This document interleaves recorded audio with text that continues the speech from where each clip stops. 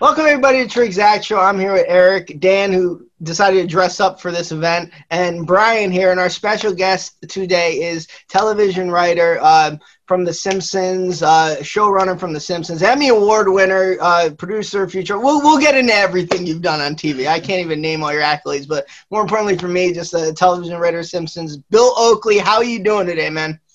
I'm doing well. Thanks for having me, guys. Now, I have to get this out of the way, which I like to do before I get all like smitten and stuff. If you would have told 13-year-old me that I'd be speaking to someone who wrote on The Simpsons, which is my favorite show of all time, I probably would have slapped the shit out of myself. So I have to thank you so much. Like, you have no idea how much this means to me. It is like a dream, one of my dreams coming true, to speak to someone who had something to do with the show.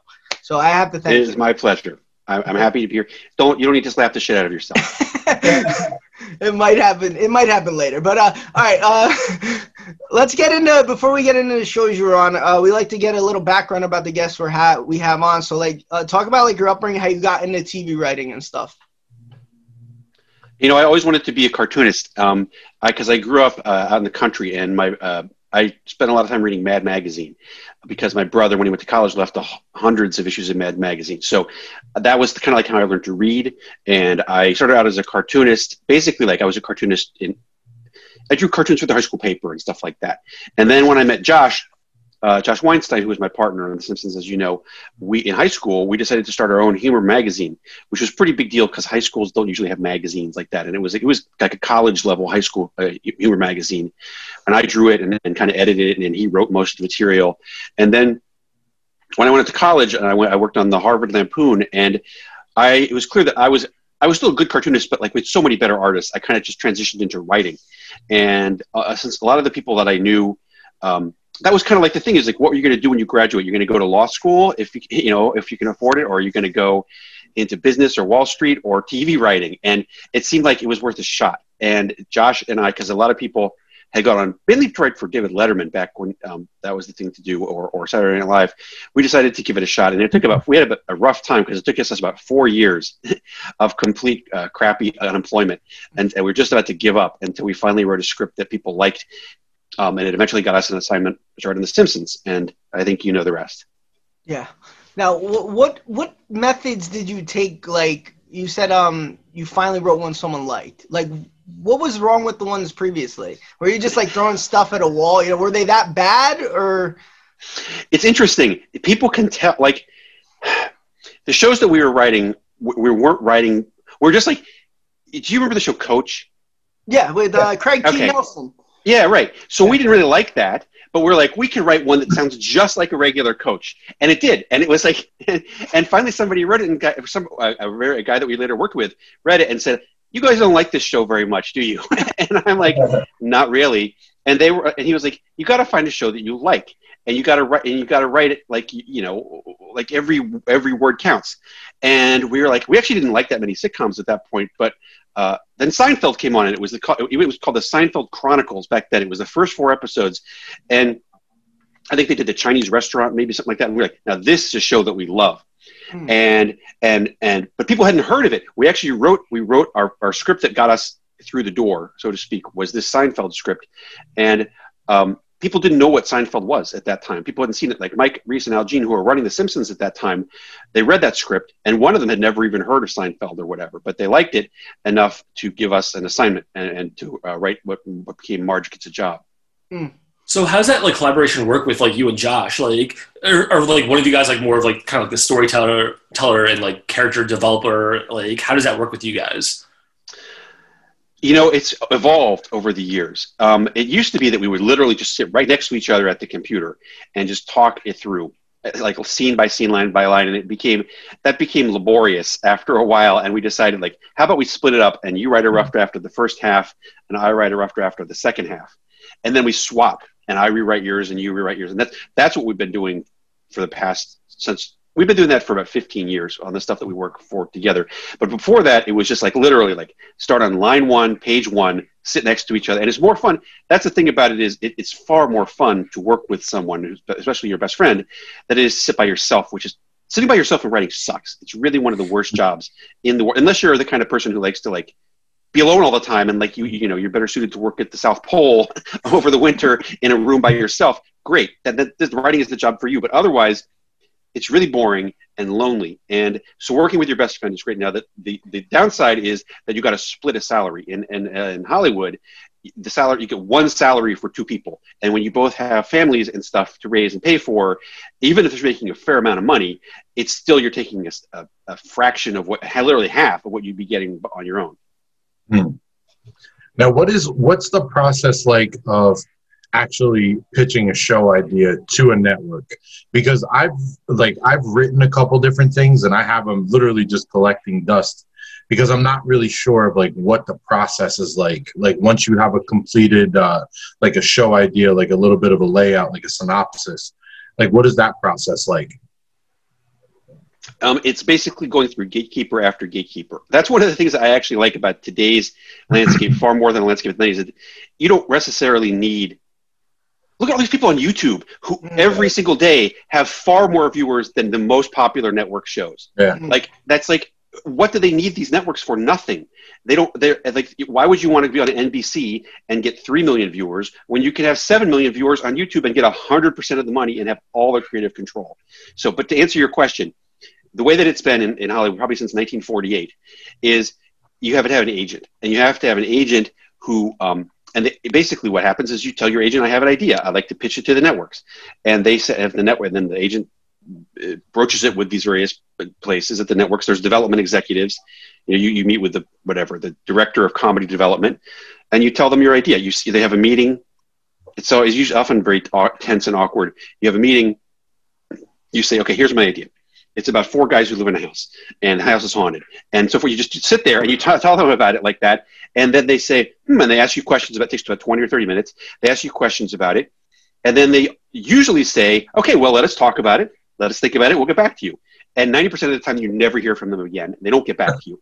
And that's the way it works. That's the polite pass, which is just it's so annoying too.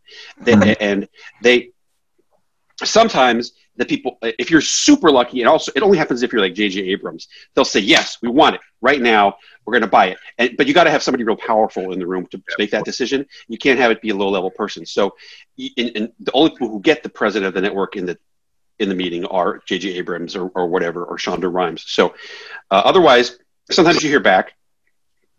And then if they do, then there's a process. They say, okay, we're going to order a pilot script. And even if they say we're going to order the whole series, they want to see a pilot script first, and then they can bail out. And so then you write the script, and they give you notes and so forth. And then at a certain point, they say, well, are they going to make it or we're not? Mm-hmm. And every one of these processes is hard. It's really like anybody who gets a show on the air deserves kudos just for achieving that, because there's so many hoops you got to jump through just to get to that stage. Even if the show totally sucks, you got to imagine that they jump through 99 hoops to get there. And it might not even be their fault that the show sucks. It might be that the star doesn't want to do it the way that it was written, or the network has given so many notes that they've screwed it all up, Anyway, that's the development process in a nutshell. The one thing that you bring up a lot too is that you always thought that the show was going to be canceled, but you never delved into why you thought that. Was that just part of your writing process of this is going to influence me just to write whatever the hell I want to, or did you legitimately think that The Simpsons was going to get canceled when you were on there? Yeah, because the show was okay. TV shows didn't go more than 9 or 10 seasons. If you think, you guys are probably all too young to know this, but it was insanely rare for any TV show. What did Cheers? What Cheers was the most popular show of all time, went for 10 seasons. Was Gunsmoke? Gunsmoke went for 25 years, but it was what about MASH? MASH was 11 seasons, maybe. Right. Okay. I don't know, maybe 9, maybe 10. But in any case, all the most legendary comedy TV shows of all time, 9, 10 seasons maximum. And we were already on season 8. We were like, this cannot possibly go for more than another season. And as one of the wrongest things ever said. But that was the logic at the time, because you're seeing Cheers wind down, you're seeing Seinfeld run, and it's that's also, you guys don't remember this. The show was not that, the ratings were not that good. We were number 60. There was one in the first and second season when we were on against Cosby, the show was in the top 10 briefly. But during the 5th, 6th, 7th, 8th season, we were always number 52 or number 60, and it's an expensive show. And I was thinking, well, first of all, the show is 8 years old. It's really expensive. It always gets clobbered by Mad About You, Paul Reiser every week. So how much longer are they going to keep doing this? And so we were we were also in the rare position of having complete control over the show because both Matt Groening and Jim Brooks were never there. So Josh and I just got to do whatever we wanted all the time. And we were like, this is the greatest show that's ever been created. We were blessed to get this job. Let's have all the fun we want of it.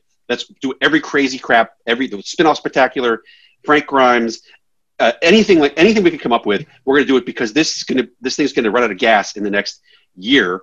And we want to have had all the fun that could possibly be had with it.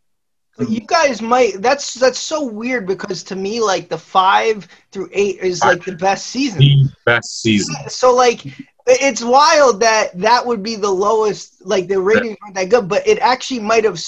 Like, what's the turning point? Why do you think? How old were you when those seasons were on? 4. Maybe 6. Right. See, that's the thing. 18 to 34 was not 18. The TV only cares about 18 to 34 and 18 to 49. Okay, so the show was getting these ratings. We get 90% of everybody under 18, but we only get 11% of people 18 to 49. And all those people would all be watching Mad About You, or or 60 Minutes, Football Overrun, or whatever. So that's the thing. Like they didn't care. Nobody cared that people under 18 were loving the show when it was broadcast. So the fans that ended up growing up finally got to the age where they cared, and then the ratings. Wow, that's really interesting. All right. I should also say, you guys don't remember. You're all sure you don't remember. Grown-ups really did not like animation back then, and like this is the thing that is absolutely mind-boggling today. The Simpsons was other than the brief appearance of Wait Till Your Father Gets Home in the 70s. The Simpsons was the only primetime animated show since the Flintstones, the only one. Yeah, and people thought that. And I'm not talking about 90% of people thought that cartoons were for kids because they were. Every cartoon that had ever been made, except for 2 or 3, theatrical films by, like Fritz the Cat, were made for kids. So when The Simpsons came on, everybody thought it was for kids. And they were shocked because Bart said, "Eat my shorts." And it's like, hey, we can't show that to kids. And everyone was really alarmed about it. So, but even through the time that we worked on The Simpsons and long into the early 2000s, you'd always run into people who say, "I don't watch cartoons.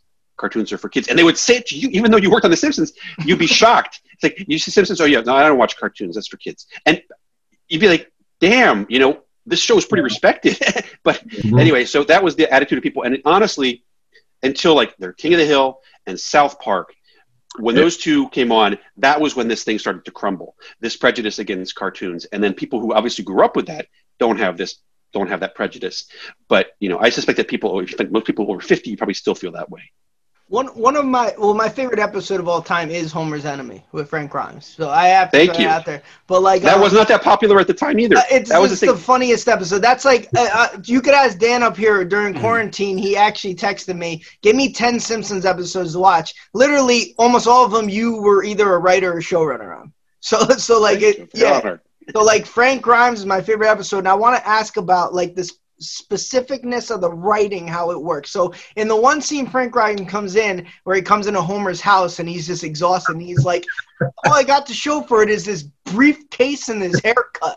2 of the most unique things to write in, but they work. So like, how many things do you throw out there before you decide on briefcase and haircut? Because if you would have just said these shoes and these glasses, it's not as funny. But like, they're so specific with briefcase and haircut, and then you live on top of a bowling alley below another bowling alley. Like, how does it work like that?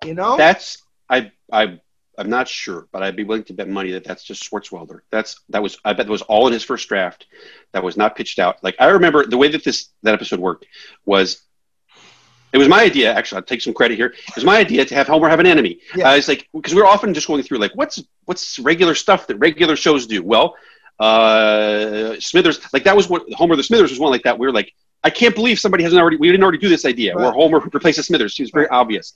And then we were like, what's another thing that regular, comic strips, movies do? Well, someone has an enemy. What's the enemy like? The enemy is different than him. It has a different outlook. Okay, and that was my contribution to that. And then we got Swartzwelder in, and Swartzwelder gave it his demented touch that only he could provide. He wrote the first. I think we just kind of pitched it out, and we said, here's the general arc of the thing. We spent several hours, as we always did, and then he wrote it. And my guess is that those lines you're quoting just came from him. I mean, like his brain doesn't work like anyone else's, and that's why he was so valuable at The Simpsons. Well, the one you specifically wrote, you wrote the Skinner and Seymour. You wrote the Skinner and Chalmers scene in the... Yeah, steamed hams, yeah. Okay, Aurora Borealis, where the hell did that come from? Like, how did you think of that? It seems like an obvious lie. Like, something's bright, it's bright. Like, that whole thing was like, it just kind of flowed out of me because I was just like, okay, well, what's the next lie? Like, you just got to be in Skinner's head. Like, well, he's more and more desperate, and he just keeps the lies grow more and more preposterous. So what's something that's bright? I don't think that took very much thinking. It's like, there's something bright in the other room. What could it be? What's a bad lie about it? Well, it's the Aurora Borealis. And for some reason, it's one of the most famous things having to do with the Aurora Borealis these days. It's amazing. So were there like any like jokes that you wrote that didn't take off or still haven't taken off that you still think is like one of like the best things that you wrote? You know, a lot of them have come over time. A lot of them have finally gotten their due. Like, you guys, just to reiterate, most of this stuff was not that popular until the past 10 years. Like, I never heard anything about the steamed ham sketch until 5 years ago, when it suddenly became this insanely popular meme due to people in Australia calling the grocery store and asking for steamed hams. And then it took off from there. But like, it like, most of this stuff was not like, people didn't really like the Frank's. Like, I remember Frank Grimes. We were like, people are going to love this. And then nothing. The only thing we got one letter from a guy who was in the Army who said, "You've totally captured what it's like to be in the Army. Like, people are so stupid and no one will listen." And we put up on the wall with a thumbtack, and we're like, there's one guy who likes Frank Grimes who got it. That was the entirety. We never heard anything about it again until, like, 2014 or whatever. And so that kind of thing was what always happened. Same with 22 Short Films. Had a mediocre table read. Nobody ever talked about it again. And it's not that we thought it was great. That was one of the rarest opportunities in TV, is when you get to put on what you like with no notes, because the network, the original conception of the show was that Fox could not give us any notes. They couldn't even come to the table read unless we invited them. They just had to broadcast the tape that we delivered. And wow. Also because Matt was busy with his other life, and Jim was directing all his Oscar-winning movies, they were not there to tell us what to do. So Josh and I, who were always huge Simpsons fans before we even got the job, were like, "Oh, the clowns are running the circus."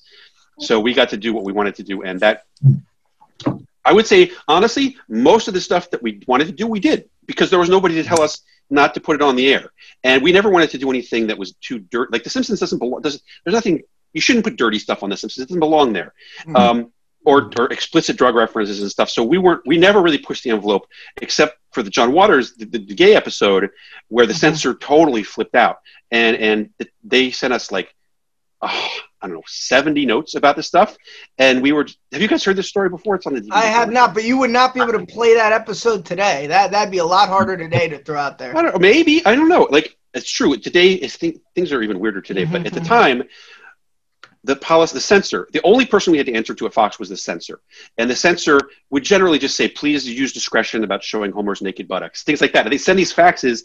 This is from the era of faxes. They would send a fax with typed up notes. And the notes would usually be 3 or 4 notes, like, "Please use discretion when showing Homer's naked buttocks. Please delete or replace the word scumbag," things like that. And they were usually, the censor was pretty uptight, but we weren't trying to push the boundaries that much. Then we did this John Waters episode. The censor sent back these notes. And the general policy, by the way, was we would just ignore every note. We would never address any note because the thing is that there's so many rewrites and it takes 10 months. A lot of the stuff that they complained about would be gone by the time that it came back. So we just ignored every note. And then if it came back, if it came down to the wire and we still were animating in color, then maybe we would address it. So for Homer's Phobia, it wasn't just 1 or 2 lines.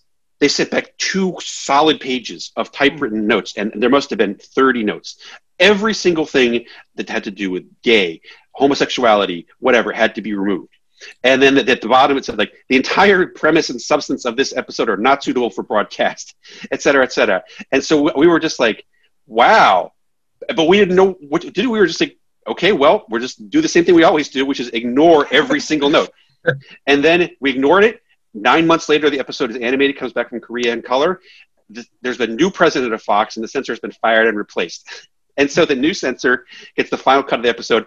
1 note comes back, and it just says, "Acceptable for broadcast."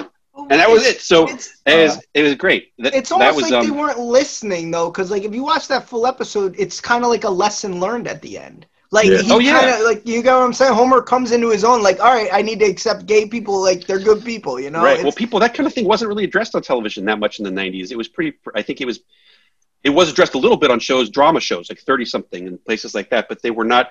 It certainly wasn't addressed on cartoons.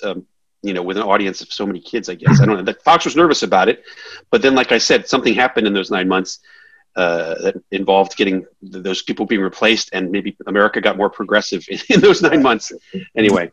Now you took us through a little bit, mentioning kind of the process, like sending it out to be made in color. What's the process like of creating an episode? Like what goes on behind the scenes? Like after the writing is done, what's kind of the timeline? Like, have you ever seen the behind the scenes thing they did with South Park, where they showed how they made an episode for the week, and then it went all the way up until Wednesday at like 9 o'clock. They were getting the file to Comedy Central to play. I have not seen that, but I've heard about it and heard it's fascinating. Like The Simpsons doesn't operate at nearly the speed of South Park. Like it takes 10 months from the episode. So once the writing is done, it goes to, at the time it was Film Roman, which is the animation company. So the first step outside of the script is the script is being recorded. And you got Dan Castellaneta, Hank Azaria, you got the whole actors. You record the script. The editor makes up an audio track, which is the audio of the script. It goes to Film Roman. It goes to the animators. The animators, various teams of animators start drawing it. Like there's the character designers. They design all the characters that are the new characters in the episode. There's props, costumes, and there's backgrounds. All that stuff is designed, and you got to approve it. And there's storyboards, which basically is every act of the show is done like a comic book. You get like 100 pages for each act, every shot, and you go over that stuff with them. Then, once all that's approved, if any changes, do all that stuff. Then comes the animatic, which is basically like a storyboard put on film. So it's a black and white pencil version of the show with the audio that you've already put in. And then they bring it over, and all the writers watch it, and we give notes, we adjust it, we do the rewrites necessary. Then that goes to Korea, which is where the animators, there's 5, at least at the time, there were 5 different animation companies in Korea, which did it in color. They draw everything. They draw everything in color. It takes them about 5 or 6 months, and then when it comes back, that comes back from Korea. The whole show's in color, with the audio and stuff, and then you edit it down. You do whatever changes, any small changes you can do at that point. Changes are very expensive at that point, so you generally don't make too many. Then you sit with the composer, with Alf Clausen at the time, and say, we go through every scene and say, now this music, I want some sad music here. I want some, upbeat music here, kind of corny music here, whatever. And he does the music. He composes that. He's an orchestra that he works with. And then you sit with the sound effects guy, which at the time was Travis Powers, saying every sound effect here, we want a creaky door. Here we want this. We want squeaky shoes. We want a lot of stuff falling out of the closet, that kind of thing. And Travis makes up a sound thing. And then the final thing is this thing called the mix, where everybody involved in the post-production comes, including the sound effects guys and the music guys, and they project, it's on like a theater type setting. They project the show on a giant screen, and you sit there basically all day of 10 hours going through every shot and saying, okay, now this should be a little louder. That should be a little softer. I want to hear the squeaky shoes there. I want to hear the music louder here, and that kind of thing. And they just raise and lower the levels of everything in the thing to your satisfaction. And then generally at the end, then we'd watch it on a little TV, because sound, we wanted to hear it the way people would hear it at home, as opposed to in this fancy studio. So we watched the whole show on a regular old TV in the sound mix, and then that's it. Now, after watching it like that so many times, how do you stop yourself from rethinking any of the jokes or any of the lines? I guess because we're a combination of confident and lazy, and that we're like we wouldn't have put the joke in there. Like, we wouldn't have put the joke in there if we didn't like it in the first place. Yeah. So you just got to remember that. Like, the thing is, you can tell over time you did, like, different showrunners have rewritten different amounts. Like, sometimes there'd be episodes where you'd rewrite the whole thing, but I think it's over time you just get a sense for what's working and what's not. Like, if you watch the animatic, and nobody's laughing at this important scene, this funny scene, something is wrong. However, in many cases, sometimes Josh and I would just go, I don't care that nobody laughed. That's the way we want the scene to be. And then we would just force it through. So that happens too. But in many cases, it's clear. Like, and sometimes we had there's a story problem in many cases. Like the dog episode, the episode where the blind guy with the dog, like there was something wrong in the third act of that. And we rewrote it several times. And we ended up finding, it's that thing with the Bob Marley ending was just kind of tacked on, but that kind of gave it a fun end. So like in some episodes, there's a story problem that just persists throughout, and you've got to fix it each time. And then other episodes come through, and it's like, this is perfect, and you barely change anything, especially if the first draft is perfect from someone like Swartzwelder or John Beatty. Mm. Just to touch on that episode, is that the Laddie episode? The Canine Mutiny? The part where Milhouse says the bowl, why did I have the bowl bar? Why did I have the bowl? Phenomenal part. Absolutely phenomenal. That's it. Yeah, see, the memorable parts of that story, of that episode, are not the ones that involve the story. They're the jokes that we threw in at the last minute to make make it a better episode. Yeah, Eric, do you want to hop in? Yeah. Have you ever had an idea for a show or even made a pilot that you knew that this was one of the best shows that could be out there, or yes, and it just didn't go anywhere? Like what? Yes, all the time. Yeah, I've done it 15 times. Yeah, and that's just painful. I assume. Yeah, that's the nature of development. Like the thing is that it's, as I said, it's extremely hard to get a show on the air. And the shows that we've done Josh and I have done a wide variety of shows that are kind of, some are more mainstream than others. Our tastes tend to be not mainstream, and we have done because that's most of what we do until Disenchantment came along, and that Josh has done a Disenchantment for 3 years. I was on it for 2 years. Most of what we do is development. We either consult on other people's things or we try to get our own things going, and that's why unless the thing goes, you never hear it. The public never hears about it. So we've done a number of pilots that we think are great that got ordered, and then the place didn't make it. And usually the problem is that it's not mainstream enough, which is annoying as hell. Is there one specific one that comes to mind that Yes, the best thing we ever wrote, and this is not me. Nobody would watch this, I guess. That's what we did this thing for HBO. There was basically a funny version of Mad Men. It took place in 1966 at the Rand Corporation in Santa Monica, where the guys were plotting World War III and the Vietnam War. And it was kind of like if you've seen the movie Dr. Strangelove, it was very much like that, except infused with 60s California stuff. Mm-hmm. And that HBO bought it. And they actually admitted that they loved the script, but they just didn't want to. It wasn't going to be popular. This is when they were doing Sex and the City and stuff like that. And it's this show is too niche. It's only going to appeal to history nerds and stuff. Yeah. Not like Sex and the City, where everyone's you can make cocktails to go along with it and this or that. This show. So that's the kind of thing that we've done. We also did a show. Okay, go ahead. We also did a show for CBS that was a drama. We've written a couple dramas. There was a dramedy. And it was called 22 Birthdays, and it was about the parents at a fancy LA private school, and every week they get together at a birthday party for one of the kids, and it was a soap opera. It was it was like Dallas or some sort of soap opera, because the parents hated each other, and many of them were super rich assholes, and that actually got ordered. CBS actually ordered it. It's in CBS because we're so not CBS, but it was exciting. But then basically what happened finally was it became clear the show was going to be so expensive, and it was never going to be that popular on CBS, because that's where, they put on the most bread and butter kind of cop shows, that it just gradually fell apart. That's another thing that we did like that. So part of the thing that is annoying is that there are only a certain number of outlets, and they each have a certain type of thing they want. Now that's very different today in the streaming places. There's more streaming places, and they're doing so much crap. But this is where I get back to this thing. Is it really better to have a show on Netflix that people see for 5 minutes than it is to have a show on YouTube? Netflix, anytime Netflix has a show, every week Netflix introduces 50 shows, and you hear about, if you're lucky, you get, you maybe hear about it you get 2 minutes of publicity before the next one comes on. And then I think, gosh, it's nice, paycheck is nice, but honestly, if you had your own show on YouTube or whatever, you get far more, you could do it the way you wanted. It wouldn't pay nearly as much, but on the other hand, the publicity, you could do it the way you wanted. It wouldn't just be this giant trough of stuff that people are throwing stuff into, Right, you see that with the music industries too. We have a bunch of musical artists on, and we're at the point, why even sign a record deal? Yeah. You have so many more outlets, and you have 100% control of the music you want to make. You don't have to adhere to putting out some I don't know, cheesy radio hit if you don't want to. So it's kind of across the board there. Yeah, and what's preventing you, if you do have this pilot or the show idea that you really believe in, what's preventing you from going to YouTube and just assembling a team and just uploading it, a couple episodes, see if it gets traction. Am I simplifying that? Is this more difficult? It's the cost. It's the cost. If it's an expensive show, like we're producing, Josh, one of the things Josh and I are working on these days is a spinoff of our old show, Mission Hill.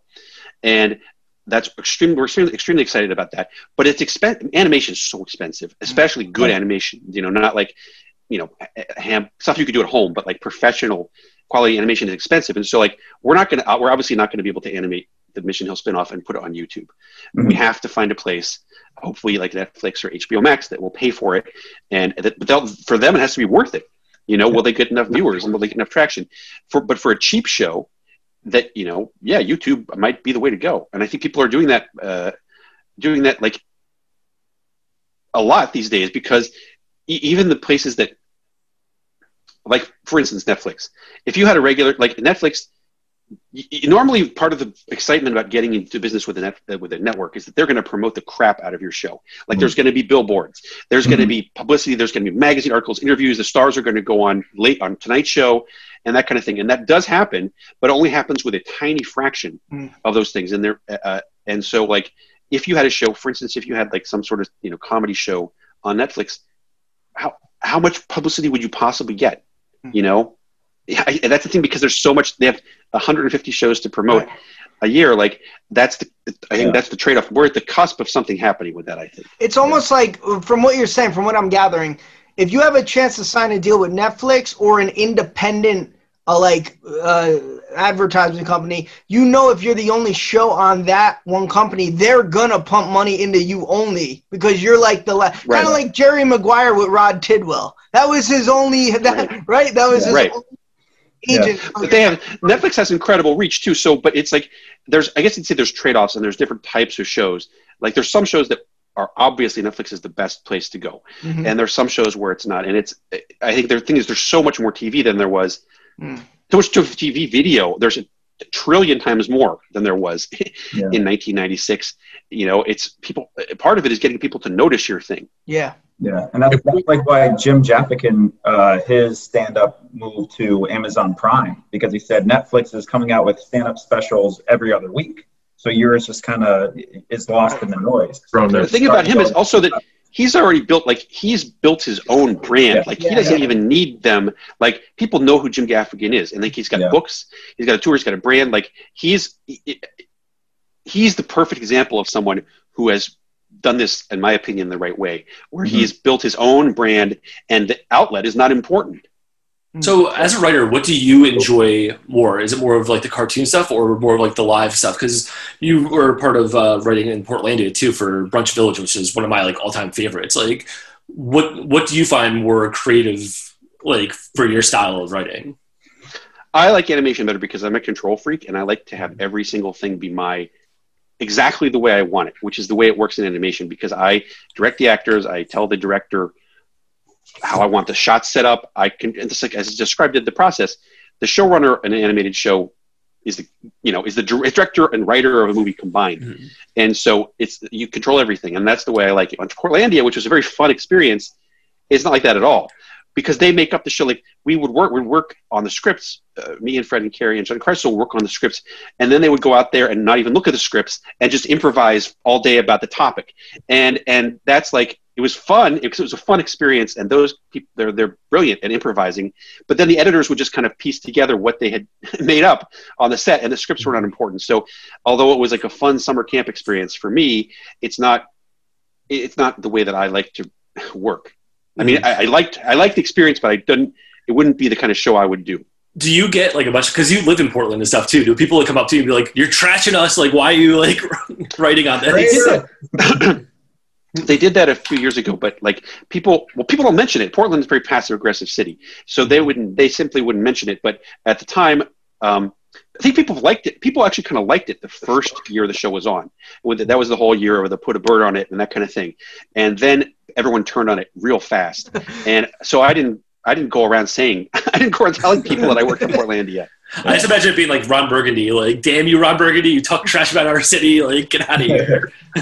I didn't go around talking about it. Well, one of the things I think is the best about the Simpsons, to backtrack on it, is the character development. I think what separates the Simpsons from, let's say, a South Park, which I love South Park, but I feel like sometimes, this is me personally, if the episode doesn't necessarily revolve around Cartman, I find myself tuning out a bit.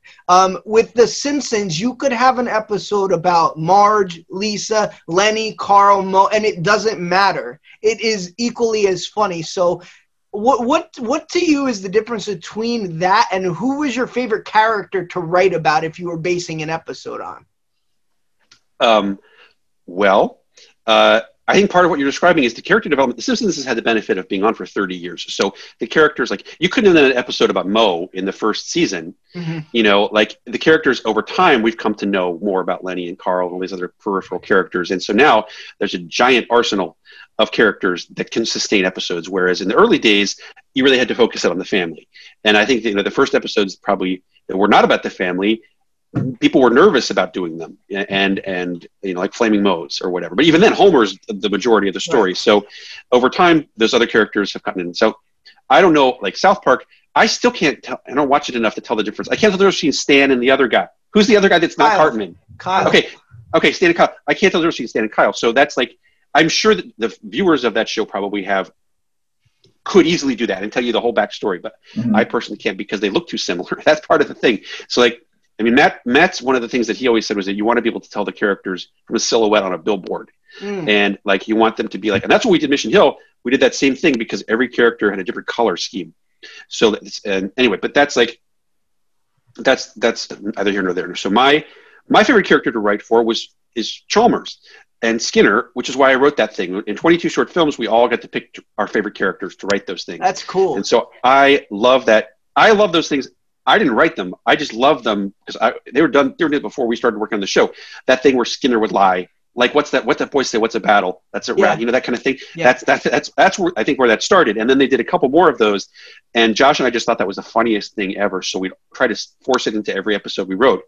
And then when we got the chance to do our favorite characters, I was like, I want to do nothing but that. It's going to be an entire segment of Chalmers questioning Skinner's lies, but only questioning them a little bit. Right. No, that's really cool, man. Well, one last thing about your writing, Bart vs. Australia. Me and Brian here, we quote that episode probably more than any episode in our friendship. How did you come up with Chaz Wazers? We had this book. Oh, you know what? I'll tell you what happened with the episode was we were like, coming up with episodes is not easy, especially, I mean, it's much harder now, I imagine, but even in the 8th season, we're like, this has already been done. We've done this. One of the things that people would do is the episode had titles like Bart versus Thanksgiving, or, you know, Lisa versus something. So you'd always, one way you could do is have a slot machine in your head going Bart versus whatever. We're like, what's something really huge? Well, a whole continent. Bart's against whole continent. He could be versus Australia. There's a continent. Hey, that makes sense. And then that's literally how we came up with that idea, as we were doing like a slot machine type thing and going Bart versus blank. And then we're like, something huge. Australia's a continent. And then we crafted a story to meet that title. And we had this book. All we had was one book about Australia that was a tourist guide.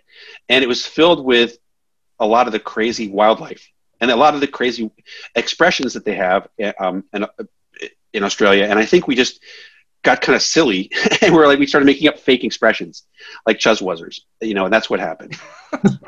I never thought I'd get an answer from that. I thank you so much. And the Malongagulachuk, there's another one. Malongagulachuk is another one that we made up that we're just piecing together Australian phrases from our guidebook. And the knifey spoony thing, that scene. That was in the room. That was when everyone was silly in the room, and we did not make that part up.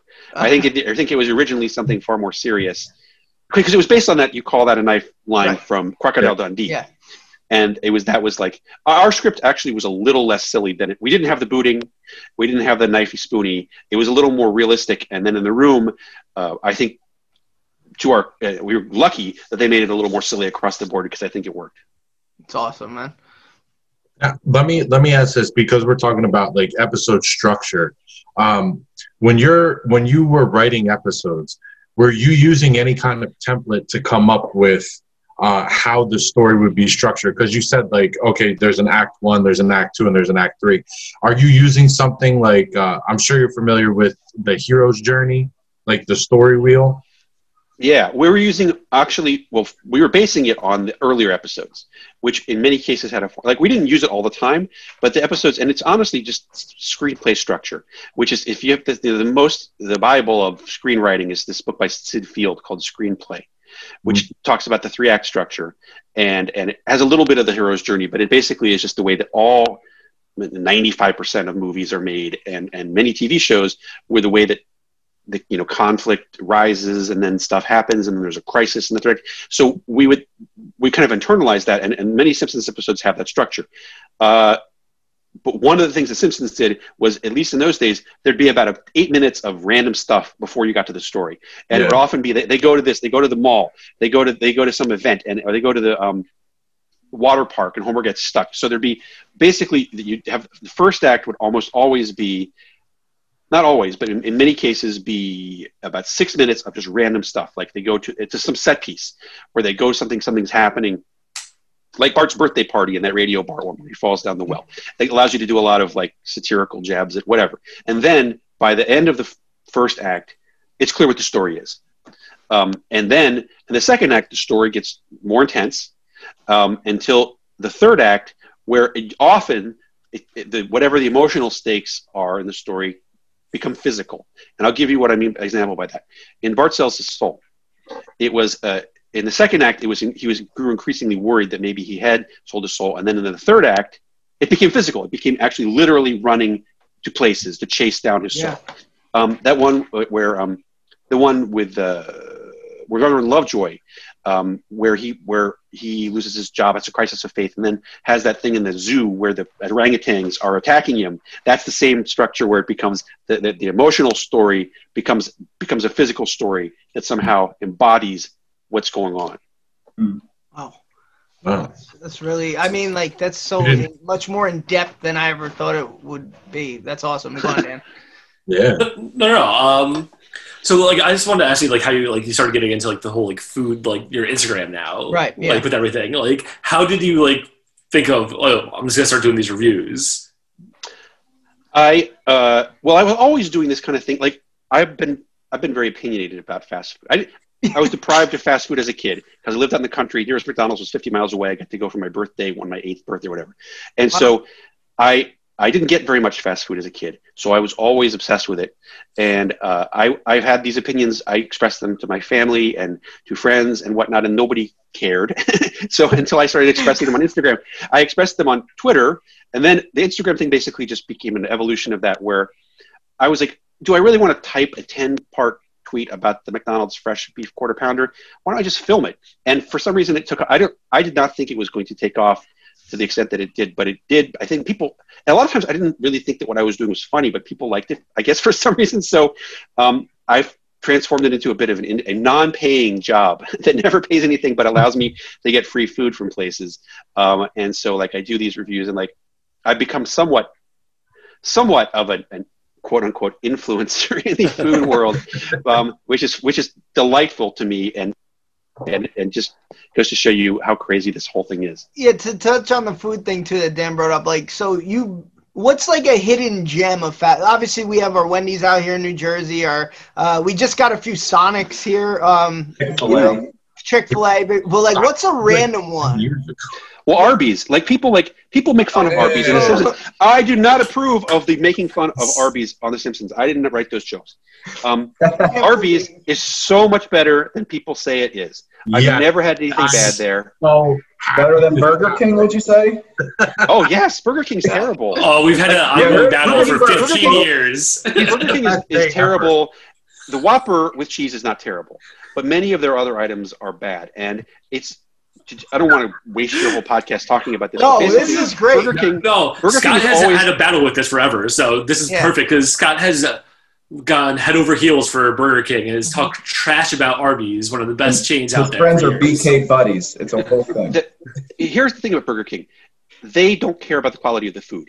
They just want people on Twitter to be marveling at whatever their new thing is. Yep. And so every 2 months they come out with some new crazy thing that's like the Halloween Whopper or whatever. And then they get a lot of press for it, and it's not very good. And they move on to the next thing. They haven't improved the menu. Like McDonald's has done a lot to overhaul its menu in the past 4 years, whereas Burger King does not, and just relies on the same old things. And I think I'm not the only person who thinks this, but the Whopper is still good. Whopper cheese I still really like. Yeah. The rest of this stuff I don't like that much. But anyway, the one thing that I as I said, I never ate at Arby's barely at all for the first 45 years of my life.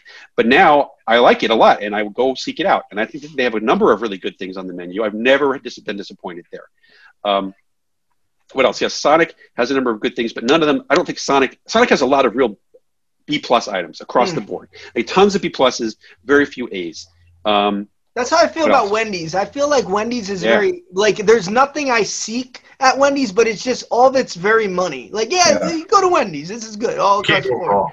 What about In-N-Out? What about In-N-Out? You have one in Medford over there, right? Yeah, we did. Well, thank you for noticing our remote. Here's the thing, Oregon has, to do this, I really live in the worst possible state for this because, first of all, Oregon, when they have those things like, here, all 50 states, what the most popular and least popular food is, Oregon hates fast food. It's always fast food. It's all about natural farm-to-table Portlandia type food here. Yeah. So we don't have any of these things like Whataburger, Culver's, Brahms, In-N-Out. Now we have 2 In-N-Outs. Here's the thing about In-N-Out. It's not that great. It's good. It's extremely good for a drive-through burger, and that's why California, it's legendary in California. And yes, up until about 1999, it was the best fast food burger. But everything else has gone up. In-N-Out has stayed exactly the same, which is, God bless it, it stayed exactly the same since 1948. And it's terrific, and they do that one thing perfectly. However, it is not as great as the reputation, and it's not worth waiting in this line. Every one of these ones in Oregon has a 45-minute line, and I'm like, forget that. Never mind. Bill, to say Eric up here, he moved out to Oregon for like a few years. That's why he knows about out there. I was there 2015 to 2018. I saw, I know. How long have you been there? 12 years. 12 years. Okay, so you saw like the quote-unquote old Portland compared to now.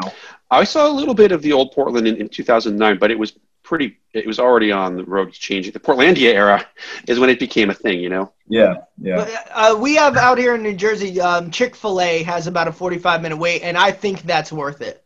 No. That's over. I think only the regular standard chicken sandwich is conceivably worth that kind of wait. Okay. And even that, like Popeye, I'd rather have the Popeye sandwich, honestly. Do you have Popeyes there? Yeah. Popeye sandwich, I like it better. I think they're so close. Like the Chick-fil-A classic sandwich is marvelous, but the Popeyes chicken sandwich is just a teeny bit more marvelous. And there's never a line at Popeyes. Now, have you ever had like East Coast regional type of fast food? Not since I lived there in the 80s. Have you ever had White Castle? There's a really I love White Castle. But the thing is, I actually still think their microwave ones are better than the ones in the restaurant. Like we don't have White Castle out here, so the only one I've been to was the one in Las Vegas. And who knows what kind of quality control they have at that one? It's on the Las Vegas Strip, and like the ones they were perfectly fine. But I love those microwave ones. I think they're delicious. And another one that you did that I thought was hysterical was the Jersey Mike's one. And then after the episode, your kids found you in your car passed out. Like has your doctors or family been like you should? Well, I'm not going to give away too much Hollywood magic, but that was staged. I wasn't really asleep. God damn. I can't believe you have no idea, Bill. Brian and I here have had an argument over Burger King and Arby's since 2006, where I've actually orchestrated marathons to run 2 or 3 not marathons, but runs with me and my friends, 2 miles to the Burger Kings to try to publicize it. And Brian and our other friend Minx were Arby affiliates, and they were the only ones who talked up Arby's. So for you to actually bring up those two is like so insanely coincidental. It's crazy. Yeah. But they're polarizing. They're polarizing elements, and Arby's has taken a lot of knocks just because it has a funny name. It has a sound that it goes Arb. It's a funny sound, which is why Jon Stewart every night for 10 years, Jon Stewart was making fun of Arby's, which gave it this reputation to some degree because it has a funny sound. Well, my knock was I went there 13 years ago to give it a shot, and there was flat diet soda, and I never got over it. Well, It's true. It can happen. So do you plan on actually like going to like Universal and stuff and actually trying like the Krusty Burger over there? I did have I'm going to be mad let me tell you this. I'm going to be mad if they start selling a steamed ham sandwich there and they don't invite me, because they never give me any credit. I never get invited to any of that crap. So if they start selling steamed hams at one of those places, which I bet they will, I'm going to be mad. But no, I haven't had the Krusty Burger. I had the Cletus's Chicken Shack thing, which is like the honey maple chicken thing. It was good. Now, being a writer of the show, obviously, like, you know, you could kind of go places and walk around and see, like, if you went to the Simpsons place in Universal. And people, do you get recognized like that? Or you could kind of, like, walk around and hear people talk about it, and, like, it's kind of surreal to see, you know, without being, like, rushed upon? I never got recognized anywhere until I started doing these fast food things, because people don't know what I look like. Mm-hmm. Now I get recognized all the time in places like, certainly in Portland, but like I get recognized in the LA airport. I get recognized in downtown LA. I get recognized in various places. So people, I mean, maybe, I don't know, 1 out of every million people know what I look like. But honestly, I did walk around Universal Studios in LA, and I didn't have any of those experiences. I like to see things that I worked on become 3D. I love this stuff like upstairs. Have you guys been to the Universal Studios? In Florida, I have. Okay. I went to one in Florida. Wow. The one in LA has the in the restaurants, like they have the upstairs is the greatest part, because it's all these the animators, all these photos and stuff that the animators have done, and it's filled with deep cuts from the show, which that was my favorite part, honestly. That's really cool. Bill, I'm beyond thankful. I'm out of questions. We could get to our final segment. I have one more, just for your upcoming steamies. For condiment of the year, I just want to throw in there the Old Bay hot sauce. Definitely. How could I have not gotten Old Bay? I mean, Old Bay. You know, I'm from Maryland, and in fact, I have my Old Bay. I ordered these Maryland COVID masks, and I have this. Have you seen this? Yeah. Wow. I have Old Bay. So yes, Old Bay. Actually, Old Bay is one of those things that, like, I started kind of grandfathered in. Like, I've been eating Old Bay my whole life, and I never think of it as. I only kind of review this in the new stuff, and so, like, of course, Old Bay would win. It should be in the Hall of Fame. It shouldn't be competing for the award this year. But yeah, the Old Bay hot sauce is like it only comes out like during the summer for like 1 month, and I stock up on that. I have one right here, and I haven't opened it because I heard it was really good on oysters, and I'm going to wait until I can get to a really nice oyster place after COVID and take it along. Nice. Bill, we want to ask you though, the new stuff you got coming out, if you want to promote really quick, you know, stuff you're working on. Yeah, well, the only thing I have I got a lot of stuff that you never, like I said, I develop lots of stuff that you never hear of.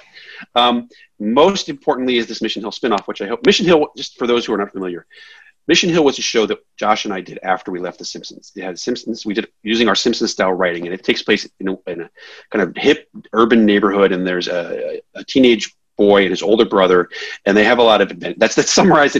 It's hard to summarize, but in any case, it was kind of like, it definitely became a cult classic, even though we only worked on it for a year. But Adult Swim ran it for years and years and years.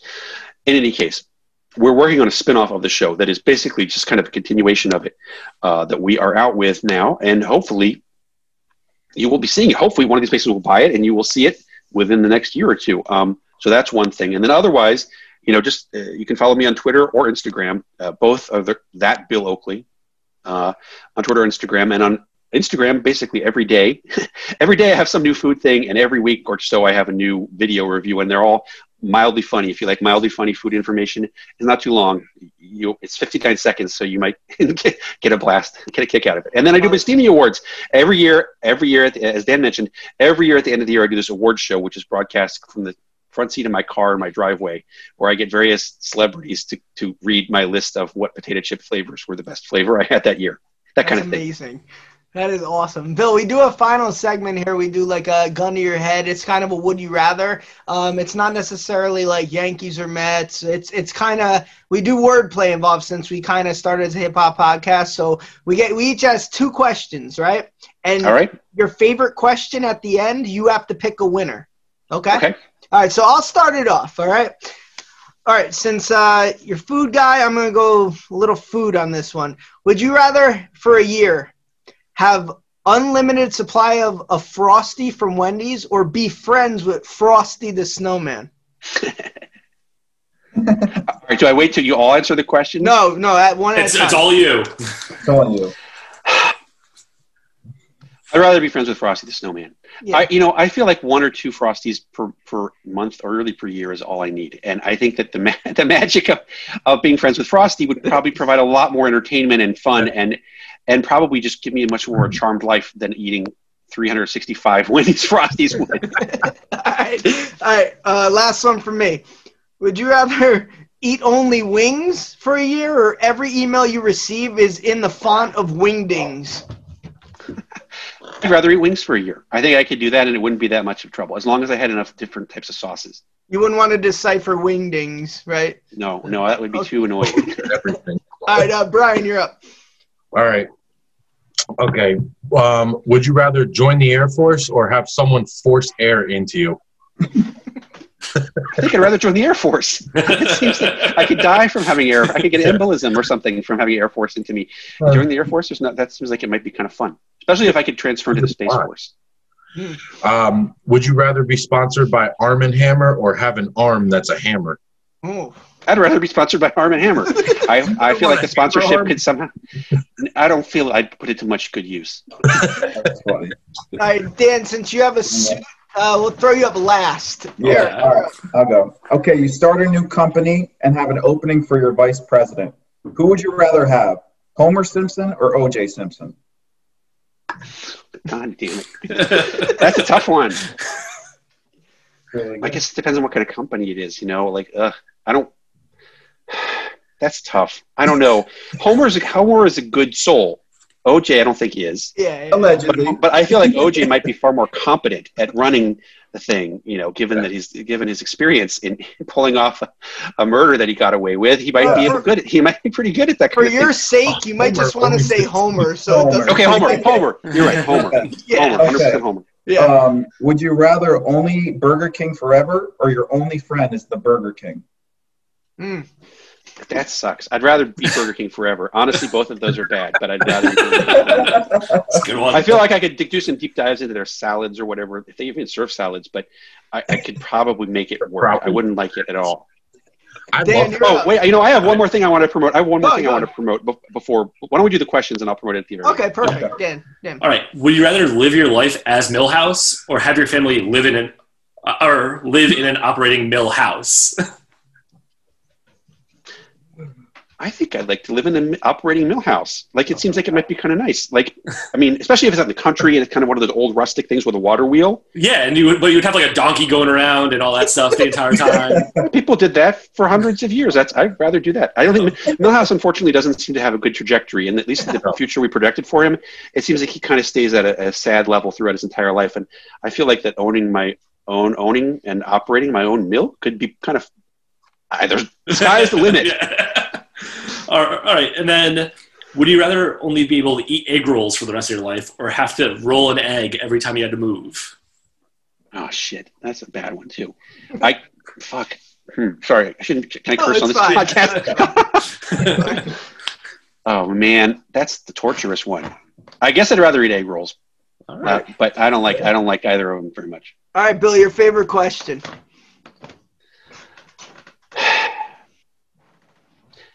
I think it's going to be the mill. Honestly, it gives me Millhouse. I think I can picture that scenario in my head, and I don't mind it at all. I like the idea of living. Dan, you earned this one. Good job. What else did you need to promote, Bill?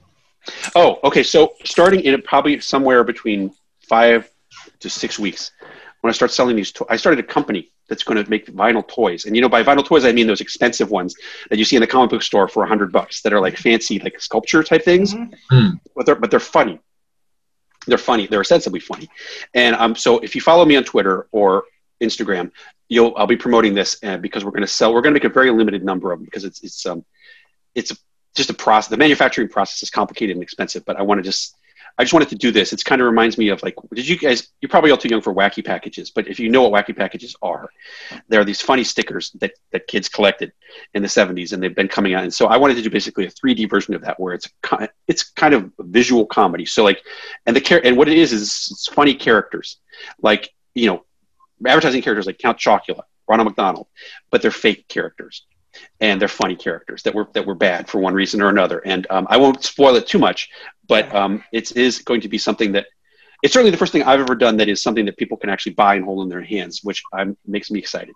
That's really cool. That's really cool, man. Sure. Thanks for coming on. This is really cool, man. Thanks, Phil. I couldn't have asked for anything more. This is a lot of information. I always wanted to know about The Simpsons and, your fast food thing, even though you picked Arby's over Burger King. It is what it is. So I think I speak for everyone here when, this was a real honor, man. I hope you had a good time. I hope you'll come on again sometime. I will. It was very fun. If you want to go over the Steam Awards on this show, that'd be phenomenal, too. We can do a recap in January after they're done. Yeah, sure. Perfect. We'll love to have you on. Thanks a lot, man. Okay.